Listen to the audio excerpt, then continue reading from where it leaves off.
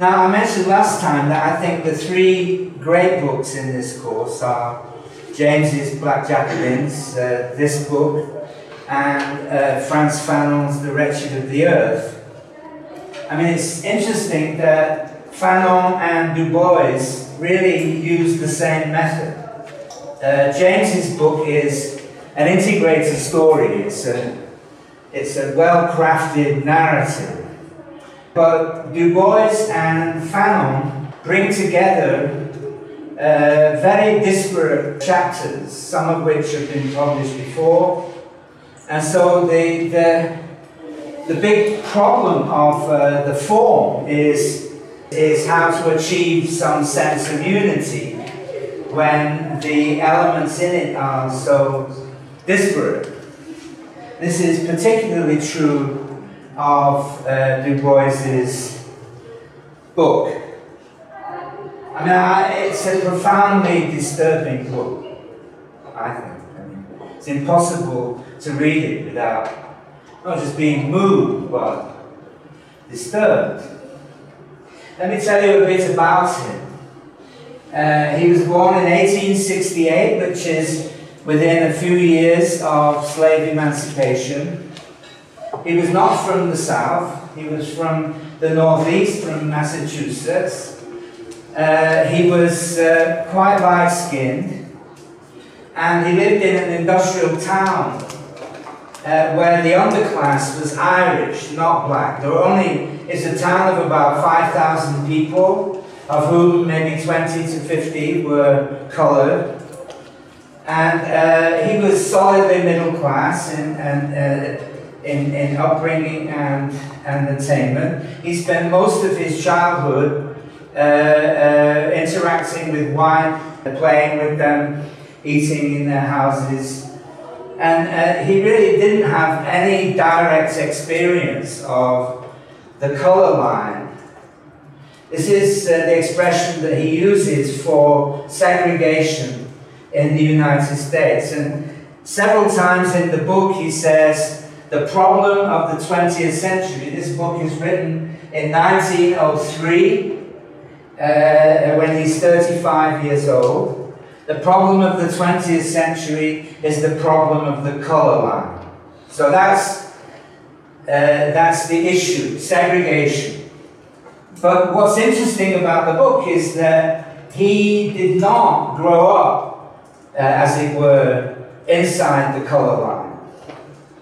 And he encountered it more or less as an adult when he went to Fisk College in Tennessee, which was a black college, and where he encountered Tennessee is a border state on the edge of the South, which still has a pretty deep racist history. And it's here that he encountered people who had been slaves and were subject to a much more intense process of segregation and intimidation.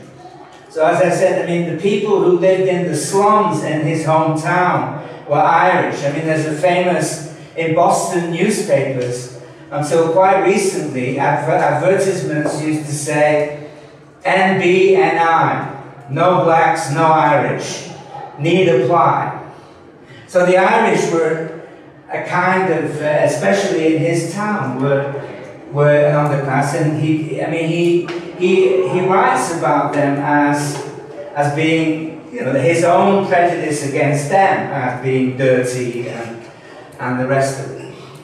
And in his young adulthood, he explored the South more generally as a teacher, got to understand something about the religion of black people in the South, as well as the racism there. One of the key phases of American history after the Civil War is the period known as Reconstruction, which lasted through the 1870s, and which essentially routinized continuing racism, not just in the South, but also in the North, where, given that it became possible for more American blacks to migrate to cities like Chicago.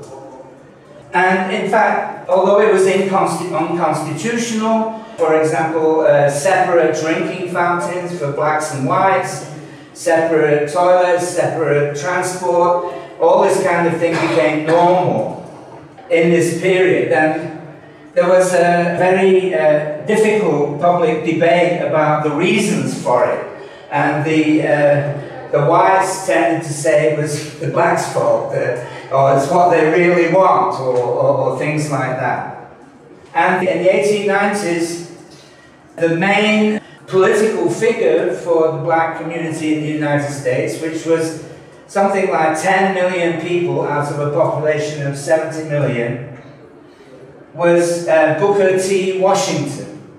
Booker T. Washington was an immensely powerful figure because he gave the whites a political message that they wanted. He even said that slavery wasn't so bad and that probably blacks got as much out of it as whites and things like that, and that segregation was okay and it was better for the blacks to be passive and patient, same thing, same word. And he became immensely powerful. He was taken up by John D. Rockefeller, Andrew Carnegie, the really rich people of the day. And he became so powerful, he controlled several newspapers, he even controlled many political appointments, even of white people in the South, because he had such immense support. So Du Bois's book is written against Booker T. Washington. The key chapter, I mean, basically he's saying there's no reason why black people should settle for second best. We need to dismantle the color line, the segregation. We need to have direct, for example, black people didn't have the vote at this time. They maintained, Booker T. Washington was in favor of maintaining the property qualification for voting, which more or less disqualified most black people. Indeed, the use of legal measures to prevent black people from voting is even enjoying a renaissance today in the United States. So, Du Bois was an intellectual. He was the first black PhD from Harvard, for example. And he wrote 2 books before this one. This is his 3rd book. The first book was a historical examination of the abolition of the slave trade. It was a history book. And it started in the 1680s and was completed in the late 19th century. His second book was a work of sociology called The Philadelphia Negro. And it anticipated in many ways the Chicago School of Park and Worth. It was a study of black people in Philadelphia. Both of these books were extremely well crafted and scholarly, one appealing to historians, one appealing to sociologists. He could have easily been either or both, but in The Souls of Black Folk, he was aiming at reaching the population at large. And he wanted to move them emotionally. And this is one of the key features of the book, that the essays vary, the chapters vary enormously in scope. I mean, for example, one of them is based on semi-quantitative study of black sharecroppers in Georgia. It's a withering condemnation of the economic post-Reconstruction condition of black people in the South. And another chapter is about the death of his own son, his firstborn. And I mean, it's self-consciously written to get at your heart.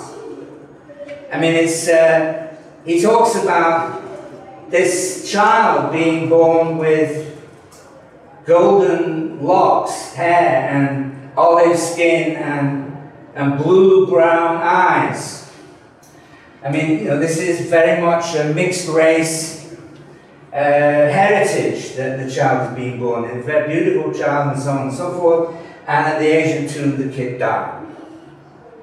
And so that leads us to the whole question of what soul means, as in the souls of black folk. And I think it's particularly important for us if we're trying to examine what a human economy might be.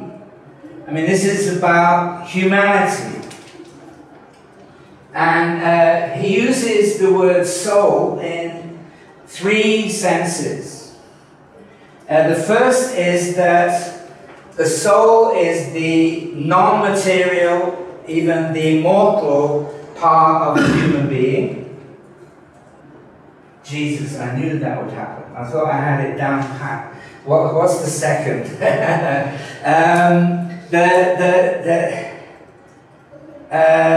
Oh dear.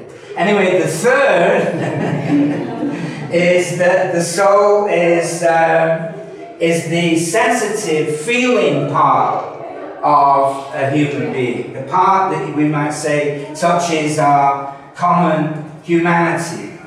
It'll come back to me what the second is. It's very simple, but it's what happens if you decide to extemporize sometimes. Now, what he's arguing here is that a very complicated message, that soul, as we now would refer to it as music, spiritual music coming from the black population in the United States, is more or less the only thing beautiful that the United States ever produced. I mean, the United States is, this is what he says, it's not, he's saying it's a land of invention and adventure, and the natural landscape is incredible, but basically it's not a place for beauty. Certainly not at the beginning of the 20th century, or indeed ever, perhaps. And yet the most beautiful thing that came out of America was the music of black people. Which is deeply spiritual, anchored in their religion and in their African origins. He calls them the sorrow songs. And every chapter, this is one of his attempts to inject some unity into the manuscript. Every chapter starts with a Negro spiritual, the music in notation plus a verse or something like that. And the last chapter of the book is called The Sorrow Songs, and that's when he makes his case that the suffering and basic humanity of black people in the United States during slavery and afterward enabled them to produce something of universal significance and feeling. So on the one hand, we have the notion that black people have soul. But he doesn't say the soul of black people, he says the souls. So that a soul is a dimension of individual personality. He's writing, one of the reasons he's using the term is he's writing for a broadly Christian audience. And he knows that most Christian people at that time could not deny that black people have souls. I mean, at one time they did, but no longer. So this is an attempt to establish a line of inquiry that cross-cuts the colour line. And so on the one hand, he's arguing that black experience has generated something unique in the way of culture, religion, self-expression. And on the other hand, that black people deserve to be recognized as equals with their white fellow citizens. So what he's doing here is, remember, he's a trained intellectual. He's very proud of his intellectual achievements. I mean, he writes that, that really, I mean, there's a part of it, all he wants is is to have the same reception that anybody with his brilliance should get, but he can't get it a lot of the time because he's black. I mean, a lot of the argument is saying we, the black people, just want the chance to be part of mainstream society and have the same prizes as everyone else. But the fact is that black people are viewed differently by the white mainstream. And this gives rise to his second main concept in the book, which is the idea of the veil. He says that he is writing through, inside, outside, and above the veil. What is the veil? The veil is about being unseen. It's similar but not the same as invisible. In fact, Ralph Ellison wrote a brilliant novel in the early 1950s called The Invisible Man. If you have a Kindle, you'll see that he's the token black writer who turns up every now and then. So it's possible to be veiled and visible, to be invisible but not veiled. But broadly speaking, he's saying that the problem for black people, as well as to some extent an opportunity, is that they are not seen for who they are. There is this distorted mirror, if you like. And I wanted to read you one of the most sort of dramatic passages from the Bible. For me, you'll not, I think, be astonished to know that I'm not a Christian. But I also think that there's some really important stuff in there. And this is 1 Corinthians 13, St. Paul's Acts. And the language is 17th century English, but it's beautiful and it's very well known. Here we go. Charity never faileth, but whether there be prophecies, they shall fail. Whether there be tongues, they shall cease. Whether there be knowledge, it shall vanish away. He's talking about the world when the Saviour returns and creates a kind of perfect society. This is he's making a contrast between life as we normally experience it and what it would be like if it were perfect.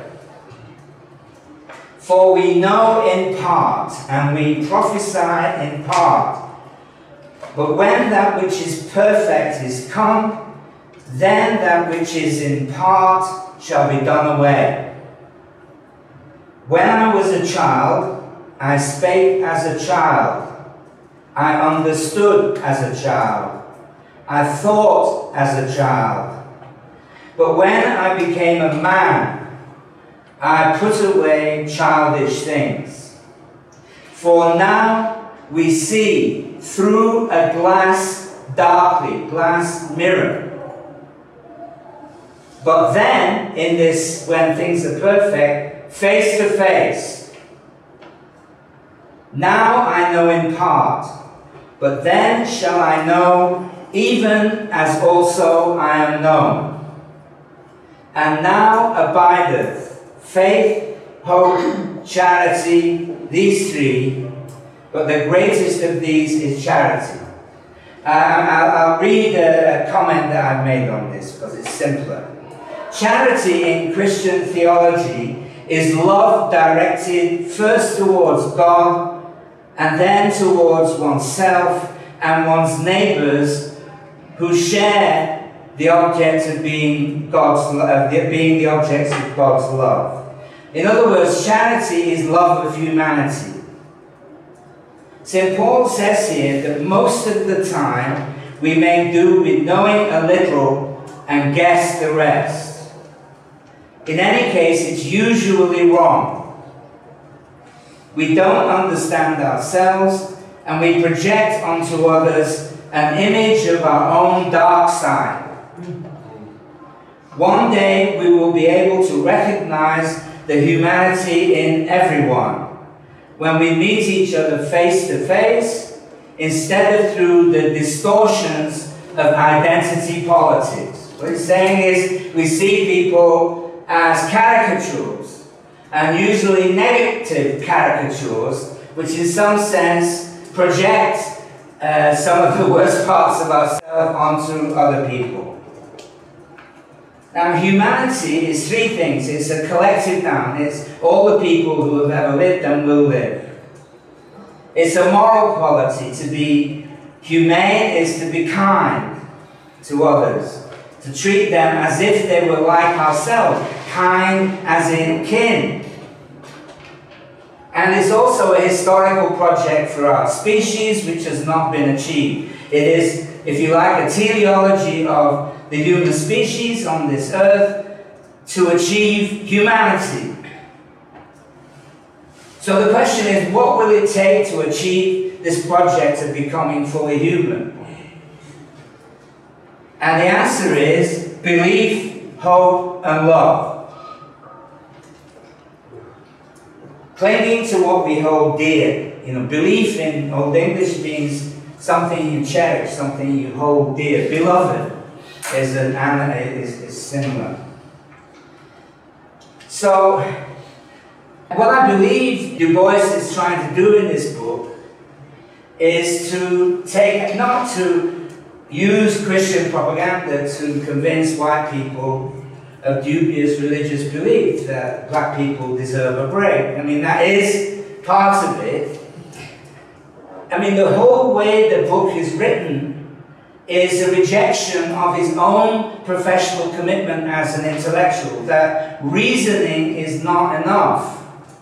Maybe reasoning is important, but thought has to be taken in its context of personal and social experience. What he's writing about here, everything that he's saying is linked to individuals, to persons, to social context.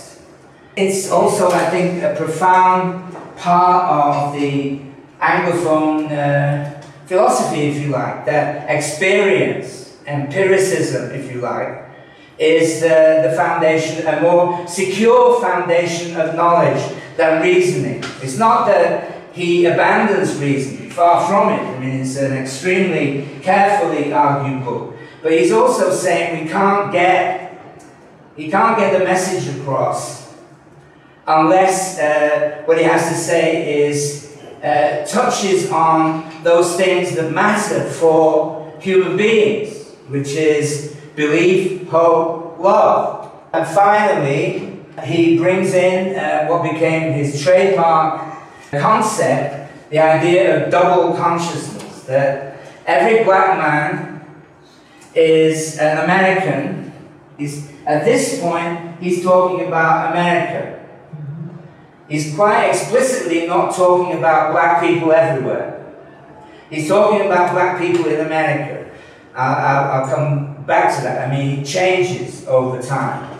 But he's saying that any black American has a double consciousness, which is, on the one hand, he experiences himself as a part of the society at large, and at the same time as someone who is excluded from it, who is somehow operating behind this veil.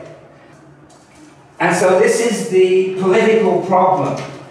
That any black person, this is Du Bois, not me, that any black person, on the one hand, wants to be loved and accepted, and on the other hand, hates what is actually happening to him. And so that leads really to a double movement in the orientation of black people to their society, which is either to try and join it or to try and separate from it. And he's saying both of these aspects of black consciousness are legitimate, but in this book, he's trying to join. He's a young man, he studied in Germany, in Heidelberg. I mean, he's a star. And he's not all that black either. I mean, so I mean, he has quite a problem and identifying himself with people whose condition and history is very different to his own. I think I could, before I go back into the book, I'll tell you something about what happened to Du Bois. Gradually, he took the second line, that is, of separation rather than integration. And that drew him towards Pan-Africanism, the idea that black people everywhere share a destiny. He became a communist after the Russian Revolution. One of his most famous books is Black Reconstruction in America, which is an attempt to revise orthodox opinions about what happened after the Civil War. He became more and more at odds with the American government. I mean, they did what they loved to do, impounded his passport, prevented him from traveling, things like that. And then eventually, in 1961, at the age of 93, he went with his second wife, Shirley, to Ghana on the invitation of Kwame Nkrumah, the president of Ghana. And he died 2 years later, in 1963, in Ghana. He renounced his US citizenship. He identified completely with the independence struggle in Africa and the unity of black people everywhere, the Pan-Africanist ideal. And I actually turned up in Accra in 1965 as an extremely immature graduate student, 22 years old. Shirley Du Bois was head of national television. She was 30 years younger than him, his second wife. But I still remember Shirley Du Bois was in charge of television in Ghana in the 1960s. But Kwame Nkrumah was removed by a military coup, and the soldiers expelled her, and she went to live in Egypt for the rest of her life. So there are these interesting crossovers. Last time I talked about C.L.R. James, and how in the 1930s with George Padmore, he organized the International Africa Service Bureau. James, later, he went to the States and he sent Kwame Nkrumah, who was then known as Francis Nkrumah. And you can read, I've read in James's archives, letters to Padmore. I have this very promising African politician who's just finished a degree in Lincoln College, Francis Nkrumah. I think he's a bit naive, but I'm sure we can train him up to an adequate level. There are these, because these West Indians are incredibly arrogant. I mean, they thought that they had a huge advantage over Africans because they were born speaking French or English, whereas poor Africans had to learn their own language and then some other language on top of it. So they felt that they had a closer relationship to civilization, really. I mean, some of it is not pretty, I have to say. It doesn't read very well from a contemporary African point of view. I mean, I ran into James, as I mentioned. It turns out that I almost crossed with him in Accra. We're all part of this history, and he's a major part of it. Now, I won't go through all the chapters in the book. I mean, the book is incredible. I mean, you've got to read it, you really do. And one of the chapters is dedicated to Alexander Crummell. Now, Alexander Crummell was an American black figure, older than Du Bois. And in fact, the essay that he writes there was written on Crummell's death. Alexander Crummell was a professional priest and a Protestant Baptist or Methodist priest. He had a horrible time trying to find a church. He was subjected to tremendous discrimination by the white church hierarchy. At one point, he decided to give up the United States and went to Britain. And when he arrived in Britain, he was taken up by some of the leading progressives at the time. William Wilberforce, who is widely credited, not entirely justly, as having initiated the abolition of the slave trade. And Alexander Crummell is credited with being the first black person to receive a degree from Cambridge. Well, this is a diversion, but I've got to tell you this. I was director of the African Studies Centre at Cambridge in the 1990s, and what I didn't like about African studies was the idea that Africa was over there, and we, the white researchers, studied it as an object.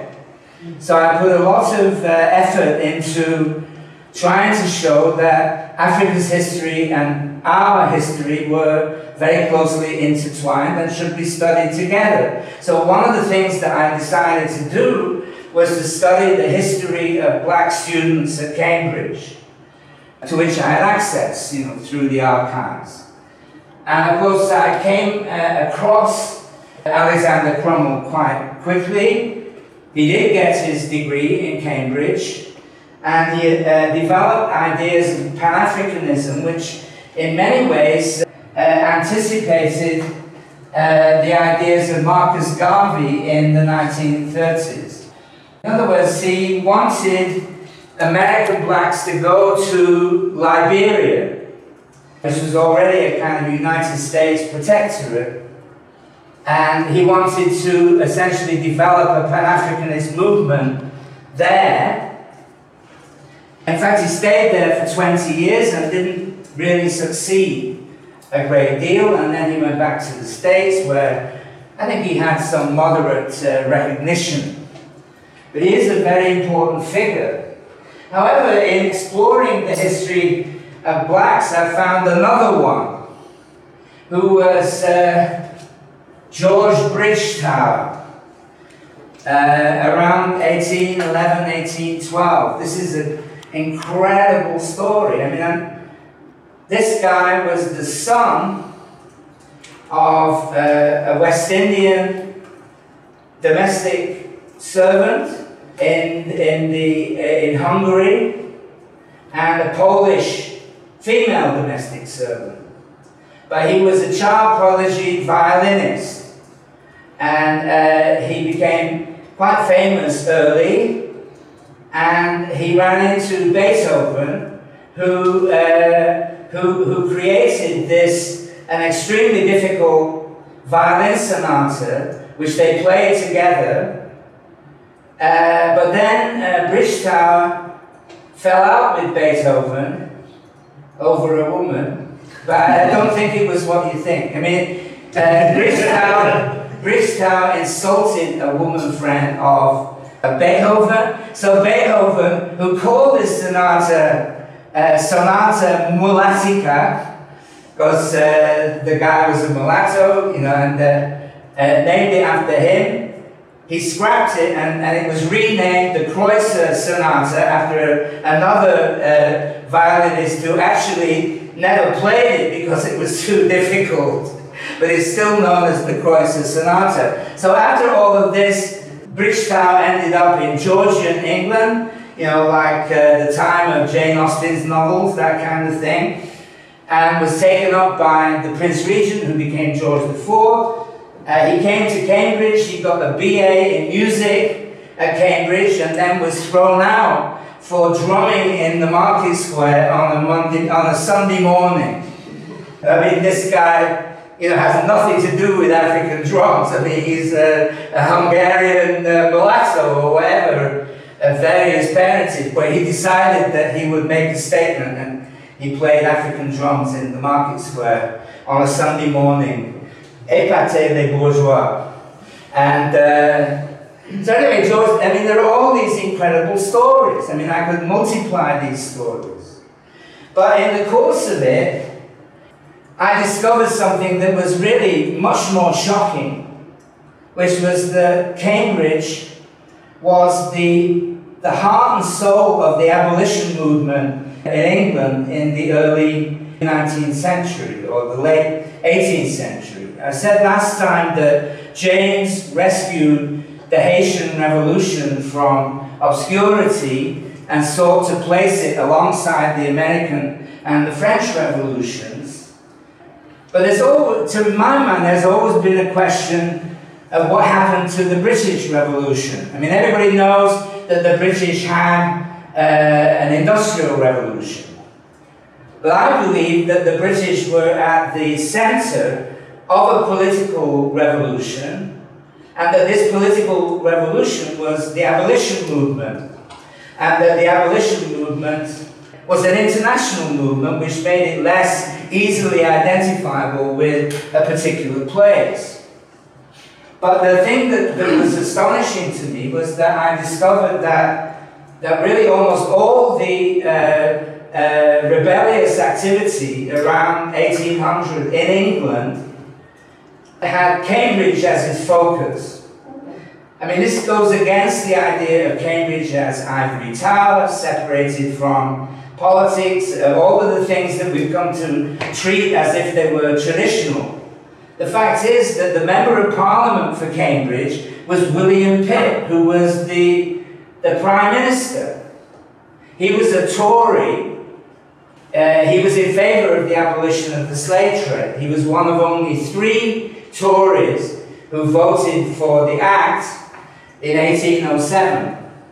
But he set up his friend William Wilberforce as one of the leading players in this. But I began to see an incredible cross-section of the Cambridge community, all of whom were very active on behalf of the abolition of the slave trade. The most radical newspaper in Britain at the time was called the Cambridge Intelligencer, and it was run by a journalist who advocated slave emancipation by revolution. And this was in the middle of the Napoleonic Wars, when the English were fighting Napoleon in some kind of counter-revolutionary war. I mean, these people were very amazing. So to go back to James's account in Black Jacobins, which I didn't mention, I mean, James had a standard explanation for why abolition took place when it did. And the reason was the rise of industrial capitalism. The industrial capitalism needs free wage labor, and slavery was an impediment to capital accumulation. I mean, you know, the logic goes as follows. Why buy the labor power of a human being for the rest of his life all at once when you can buy a little bit, you know, an hour's worth, and tie up much less capital buying it? So wage labor allows a form of slavery, some people would say. People still depend on it, but it ties up a lot less capital than having to buy somebody for life. There are other arguments. This argument was taken up by one of James's pupils, Eric Williams, who published a book in the 1940s. He ended up as the Prime Minister of Trinidad, and he wrote a book called Capitalism and Slavery, which is more or less James's argument expanded. Now, you know, I think there's a clear link here at a certain level. But my investigations revealed something else, which was that there was an ideological revolution in Britain in the first half of the 19th century, and it had 3 components. One of them was evangelical Christianity. There's a very good book called The Age of Atonement. It's all about salvationist Christianity, the legacy of Wesley and his Methodism in the 18th century. The second strand was economic individualism. We know all about that. The idea that, Smith's idea that the market economy is the best way of pursuing wealth and prosperity, especially if you let individuals perform in their own interest. But the third strand of all this, which somehow brought the two together, was the abolition movement, the belief that slavery had to be ended. And this went very strongly across many parts of society. For example, the Darwins, who were a Cambridge family and were related to the Wedgwoods, who made pottery. I mean, Wedgwood produced a best-selling dish showing an African breaking chains, saying, "Am I not a man and a brother?" which is one quote. So, for example, the Darwins boycotted West Indian sugar. They prayed for the slaves before every meal. The guy who had most to do with the abolition movement in Britain was a guy called Thomas Clarkson. And Clarkson had a kind of personal museum, a chest that he took around. And he would open this chest and use the objects in it to illustrate his lectures. And he would go to Bristol and Liverpool, the slaving ports, and he would buy or steal thumb screws and instruments of torture. And he went to West Africa and he found what they called at the time the instruments of legitimate trade, coffee, different kinds of agricultural products. I mean, the argument was there is something that these people can contribute to the world economy from their farming. They don't have to be enslaved. And he would pull out these objects and use them to illustrate his talk. I mean, when he went to Liverpool, he was thrown in the sea by the slaving interests. When he went to Manchester, which is my hometown, he was met by a crowd of 10,000 workers who cheered him to the echo.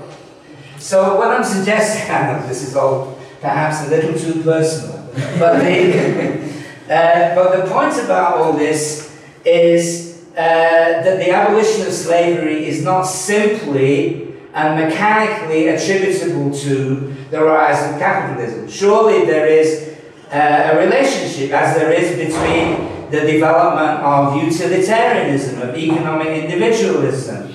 There is definitely a relationship with evangelical Christianity. Cambridge was a major centre for the training of missionaries, for example. People like David Livingstone fit very easily into this constellation of interest. The point about it is that all three strands reinforced each other, and that the one which had the most direct political impact was the public struggle to end slavery.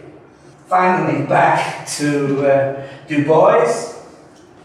It's always going to be a difficult one for me because, and like I said, I mean, the whole way that Du Bois writes the book makes it, for me, impossible to objectify by summarizing it. It's written in such a way to make a visceral impact, and it's a lot more difficult to sort of summarize the core argument, if you like. So what you have here, just perhaps while you're thinking, and it'd be great if you did, of course it'd be even better for me if you don't ask any questions, because then I can say, you see?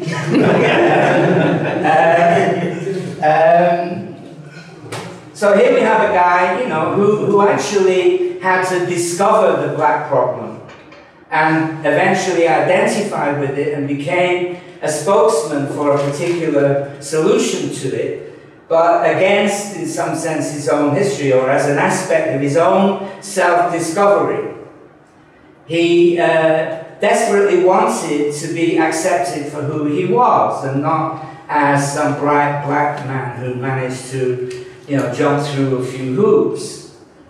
But he always recognized that the system he was living in, produced a legitimate response of hate and a desire to get as far away from it as possible.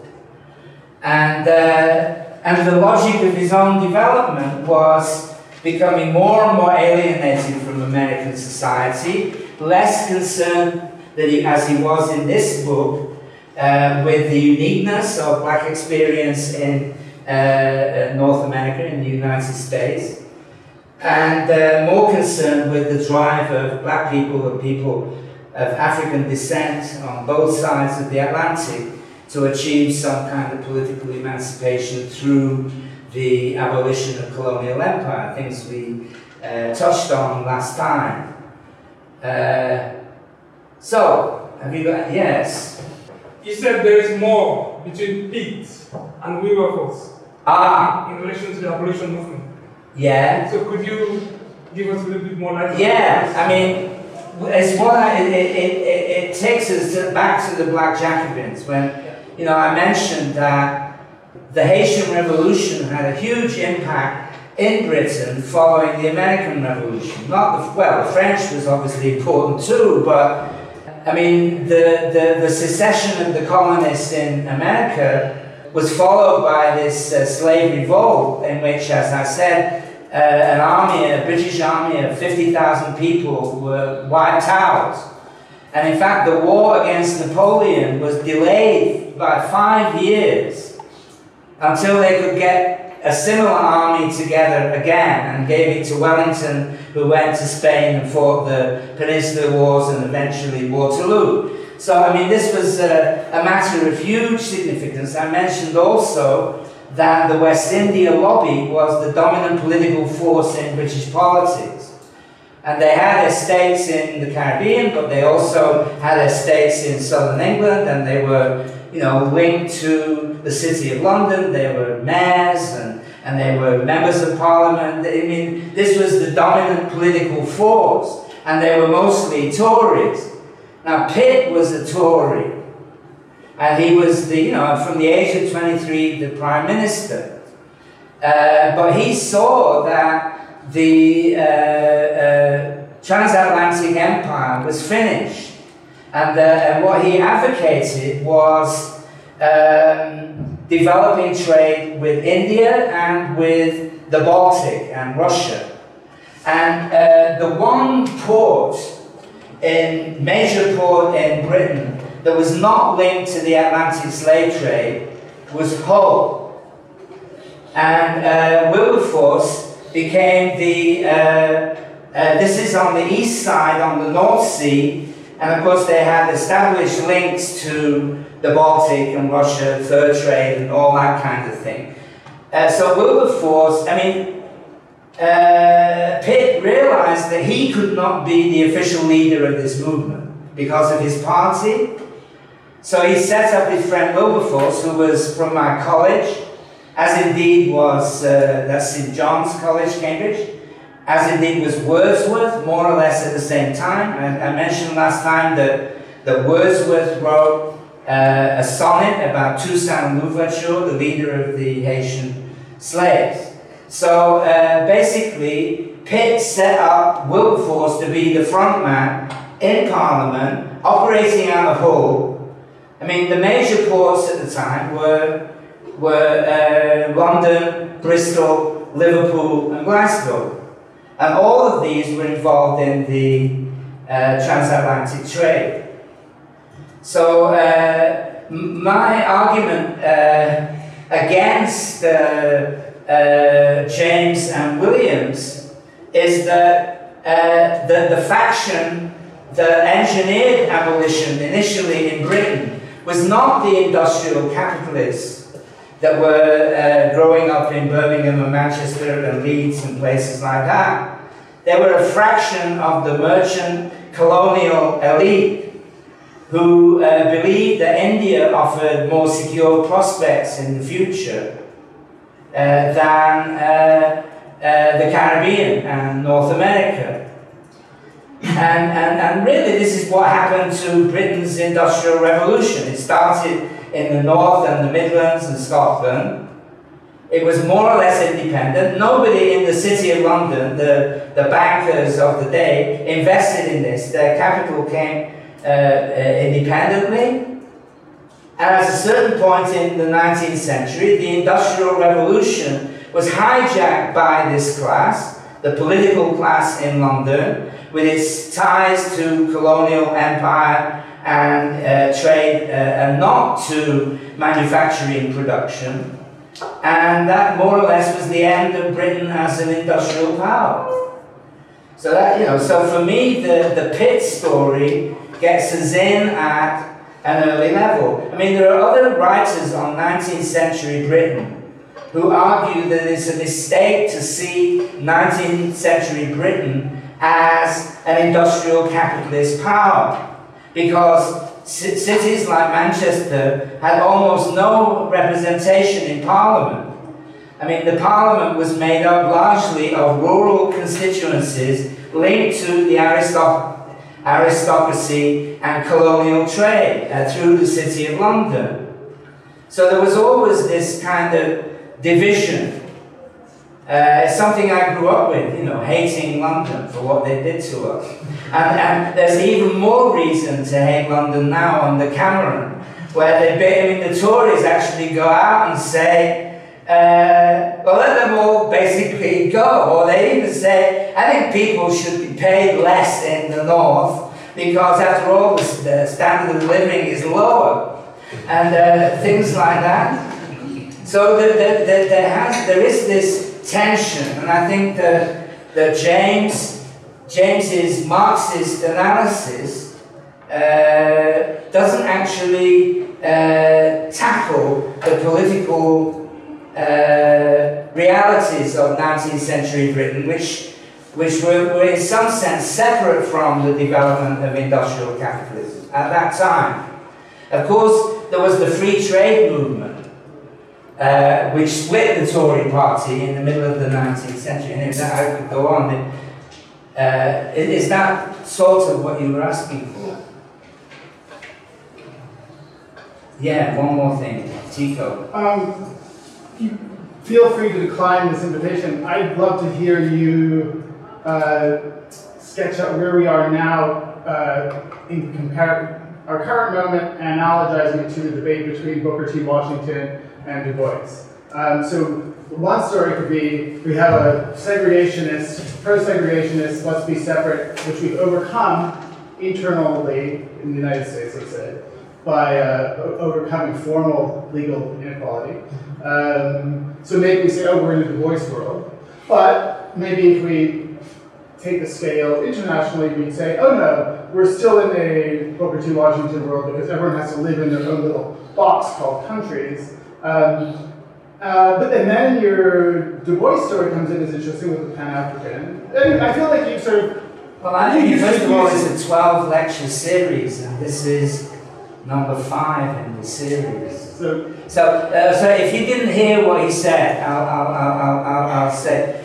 What he's saying is that the Booker T. Washington-Du Bois conflict, if you like, has contemporary relevance, and both within the United States and its internal politics, and in the situation that Africans face in the world at large, where they are kind of expected to make do with the boxes that they're part of, the national countries, which in fact impede the process of emancipation. That's more or less what I said last time.